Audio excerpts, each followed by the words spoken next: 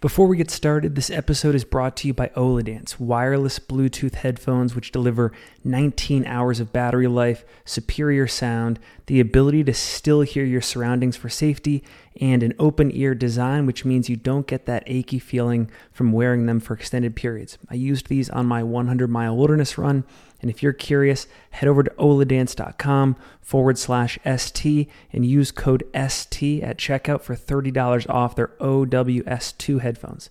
Also, thanks to Pillar Performance. Pillar, spelled Pillar, is a sports micronutrition company that I was introduced to after having Sam Parsons from Tin Man Elite on the show a while back.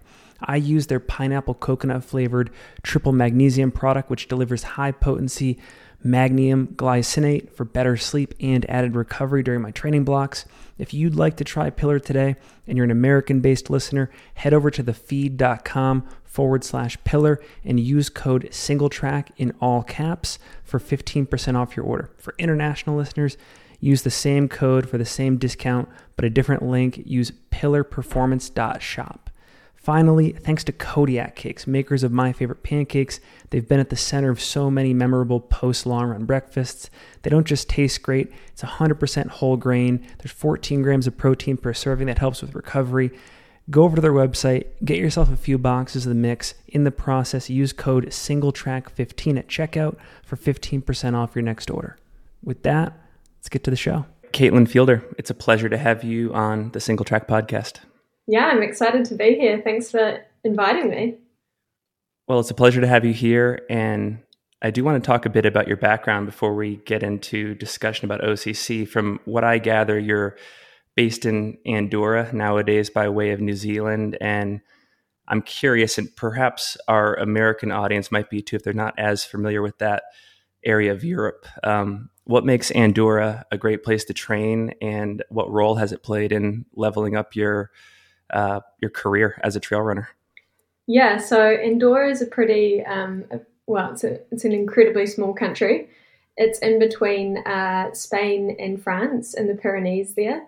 And it's I'd say about 30, 35 kilometers from the bottom to the top of the country. So it's incredibly small, but at the same time, the countryside that you get there is absolutely amazing, but it's a real juxtaposition of a country because a lot of the stuff there is like duty free, and so a lot of people come for the amazing outdoors, and then other people come to get cheap cigarettes and alcohol. So it's quite an interesting place. But where we live at 2,000 meters. So my partner, who's a cyclist, and I live there, and yeah, I mean, I step straight out and I'm straight into the mountains, really. So you basically won't get an easy run below 500 meters of elevation. So that's always been my weak point in terms of trail running, like climbing, and it's the perfect place to work on that. You mentioned that your partner, George, is a pro cyclist, which is cool. And I want to ask you more about that in a moment. But did you move there specifically for your own training, or was this prompted by George's career, and it just sort of worked out as it can for trail running? Yeah, so I mean, I moved over to Europe about 7 or 8 years ago to kind of be with George, and I only started running really properly, I'd say, in 2021. So it was definitely all based off of George's kind of career and getting altitude training while we could. And he's a climber as well, so Andorra works out really well for him. But no, it was definitely more based off of George's career. And then as time has passed with me living in Europe, I've kind of progressed a lot in terms of my running as well. And so now it helps me out too. Well, and you mentioned George earlier, and I'm always fascinated by relationships where both people are serious endurance athletes. You're obviously in one of those scenarios, and George is an accomplished professional cyclist. Obviously, you're competing in different sports, but I'm curious, has he had any influence on your rise as a professional trail runner? So like you could talk about any interesting learnings or wisdom from his experiences that you've tried to apply to your own career. Yeah, I mean, for sure. He's definitely had a massive influence on myself as, like, I'd say, an endurance athlete. It's probably good that he's not coaching me, because cycling and running are very different sports. And so if it was up to him, I'd be running like 200K weeks and probably just really emptying myself into it. But he likes comparing cycling and trail running is, it's just so different, the sports and the approach to each of them. Both in terms of like the science involved in cycling at that level is just, right up there in terms of how they approach it and how the teams, they're really pushing for that 1% type thing. And it's a lot to do with the money involved in both sports as well. And so George's influence on how I kind of approach my training and the little things that I can do to help improve my running, a massive, like nutrition and all of this as well. So I kind of get advice from him and how to approach that, and I can definitely tell that helps me a lot with my progression in running. One more question before we focus on OCC. In prepping for this chat here, I saw you had a bike accident in 2019 that led to a fairly major hip surgery, and there was about a year of recovery involved. And I guess to some extent, fortunately, it all took place at the beginning of COVID. So you had a pretty good window there to sit back and really take that seriously. But I find it fascinating because, when it happened, you were in the midst of your rise in the sport, and it kind of brought you back to square one. You've obviously proven in the last 2 years that the upward trajectory in your career would only continue. But I'm curious, was this something that you were able to fully recover from, or is it the type of injury that no matter who you are, it sort of takes something out of you and forces you even in post-recovery to compete at like a notch or two below your former self's potential? Yeah, it's an interesting question, I think, because I don't really think I'm at the top of my game, and I don't necessarily think I had like something. I wasn't at the top of my game before the accident either. So it's quite hard to know, how far I could have gone had I not had the accident. But the accident definitely aggravated an issue that I already had with my hips. So basically, a lot of people have impingements in their hips, and that's what I had. And so when I crashed, it was like the bone position changed, and it really started causing havoc with my hips. I still have issues with it now, and so it's definitely not something that's completely solved, but it's a whole lot better post the surgery and everything, which has helped. But for sure, probably I'll have arthritis or something further down the track. Maybe I'd have it anyway. But yeah, it's a difficult question to try to guess where I would have been had I not had that. But it definitely made me more motivated to come back and see how good I could be, I guess. Very cool. Has there been anything you've had to modify in the way you approach training in the long term or racing in the long term? Or do you feel like, once you got through sort of that year's worth of recovery and rehab and stuff like that, that you could sort of bounce back to how you were thinking about being a pro athlete, in 2018, 2019, stuff like that? To be honest, in 2018-19, I never thought I would be a pro athlete. Like, it's really just been in the last few years, I think, where it's become kind of possible, but it was never actually like, of course you're like maybe one day, but it was never really on the horizon for me. So it's kind of quite crazy that I turned to like stumble into it, I guess. But I think in terms of a different approach to my training, I definitely have a lot of emphasis on like strength and conditioning and this type of thing. And so I do that 3 or 4 times a week, and I can tell a lot that helps with my kind of hips, and that's like the one major issue that I have, and it's made it not so major, which is really good. And it's also made me stronger in terms of being able to race more and kind of have a healthier body with all of that as well. Moving more towards OCC, based on your results over the past years, it looks like your sweet spot, as some might call it, or where it looks like you're the most comfortable, is in that 40 to 50K distance range on trails. And so, you podiumed at Zagama earlier this year, for example, and you were 6th at OCC in 2019. I think you ran about 23 minutes faster and got on the podium in 21. is it a fair characterization to say that you specialize around that marathon distance? Like, how do you think about your strengths and weaknesses and where you're interested in competing as a pro in this sport? Yeah, I mean, I think for sure that's definitely the distances that I've more focused on as of late. And that's because a lot of my training and distances have been targeting that kind of like sweet spot, like you say, marathon to 50 to 60K mark. It doesn't mean that if I kind of changed objectives, I would also change my training. So maybe that means going further in the future. But I think I'm not really tending towards thinking about running longer at the moment. It does involve quite a bit more, and I know it's almost like a fashion to go longer. I tried CCC last year, and my training was just more geared towards kind of the marathon, and I was doing Golden Trail Series last year as well, and I was like, it'll work, but it's a different ball game, the 100K race, so that's why I kind of stepped it back down this year and was more realistic with what I could do in terms of racing and what would actually work out. And that's why I kind of stepped it back down to OCC again this year.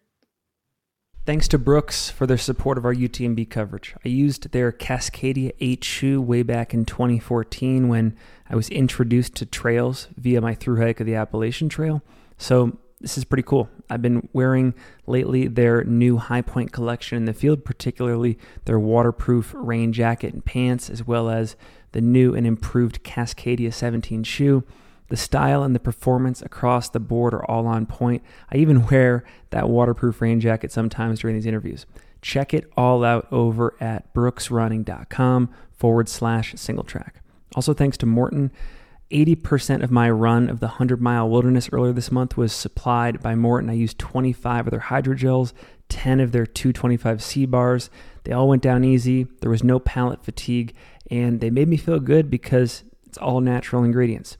These are the same products used by top athletes like Tom Evans and Kilian Jornet.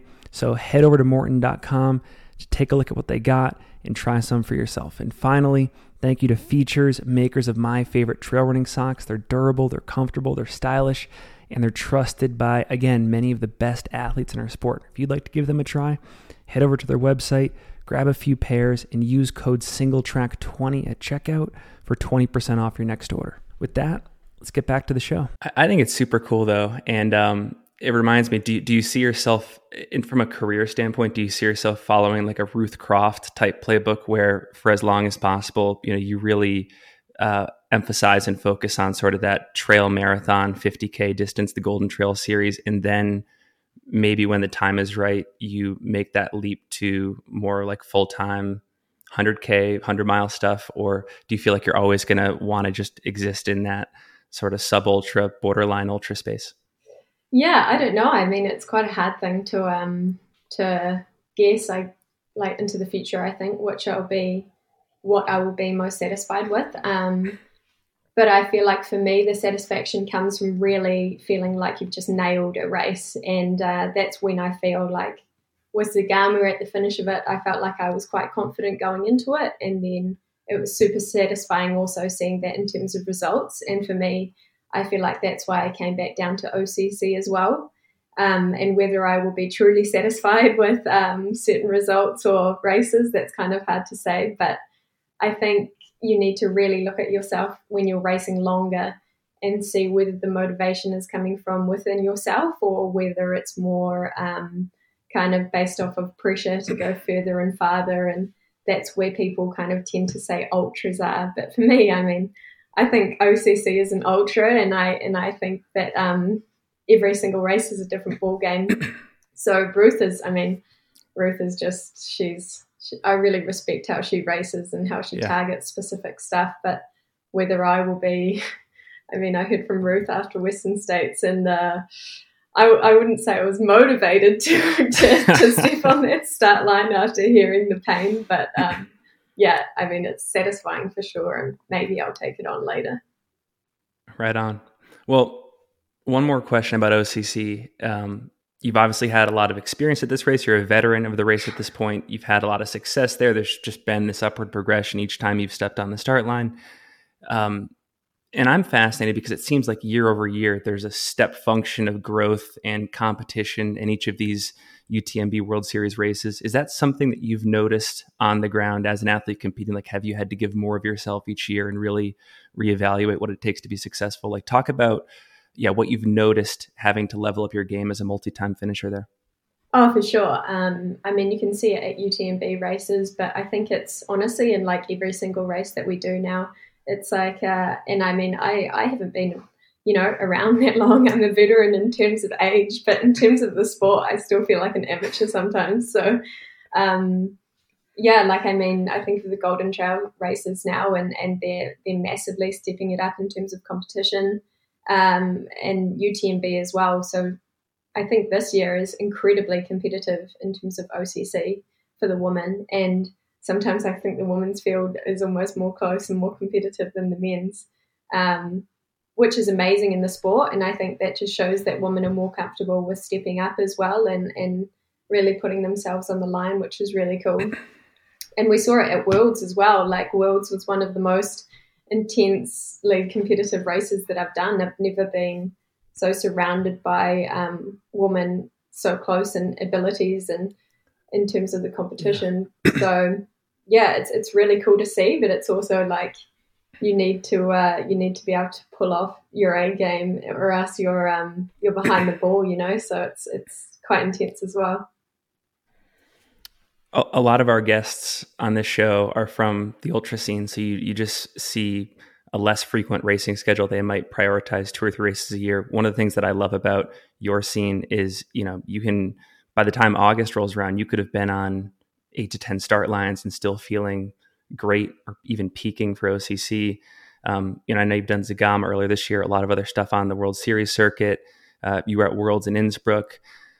How are you feeling heading into OCC, especially compared to just the other years you've towed the line here? Do you feel like sort of things are coming together and you're hitting your fitness at the right time? Are you tired? Like, just talk about that too.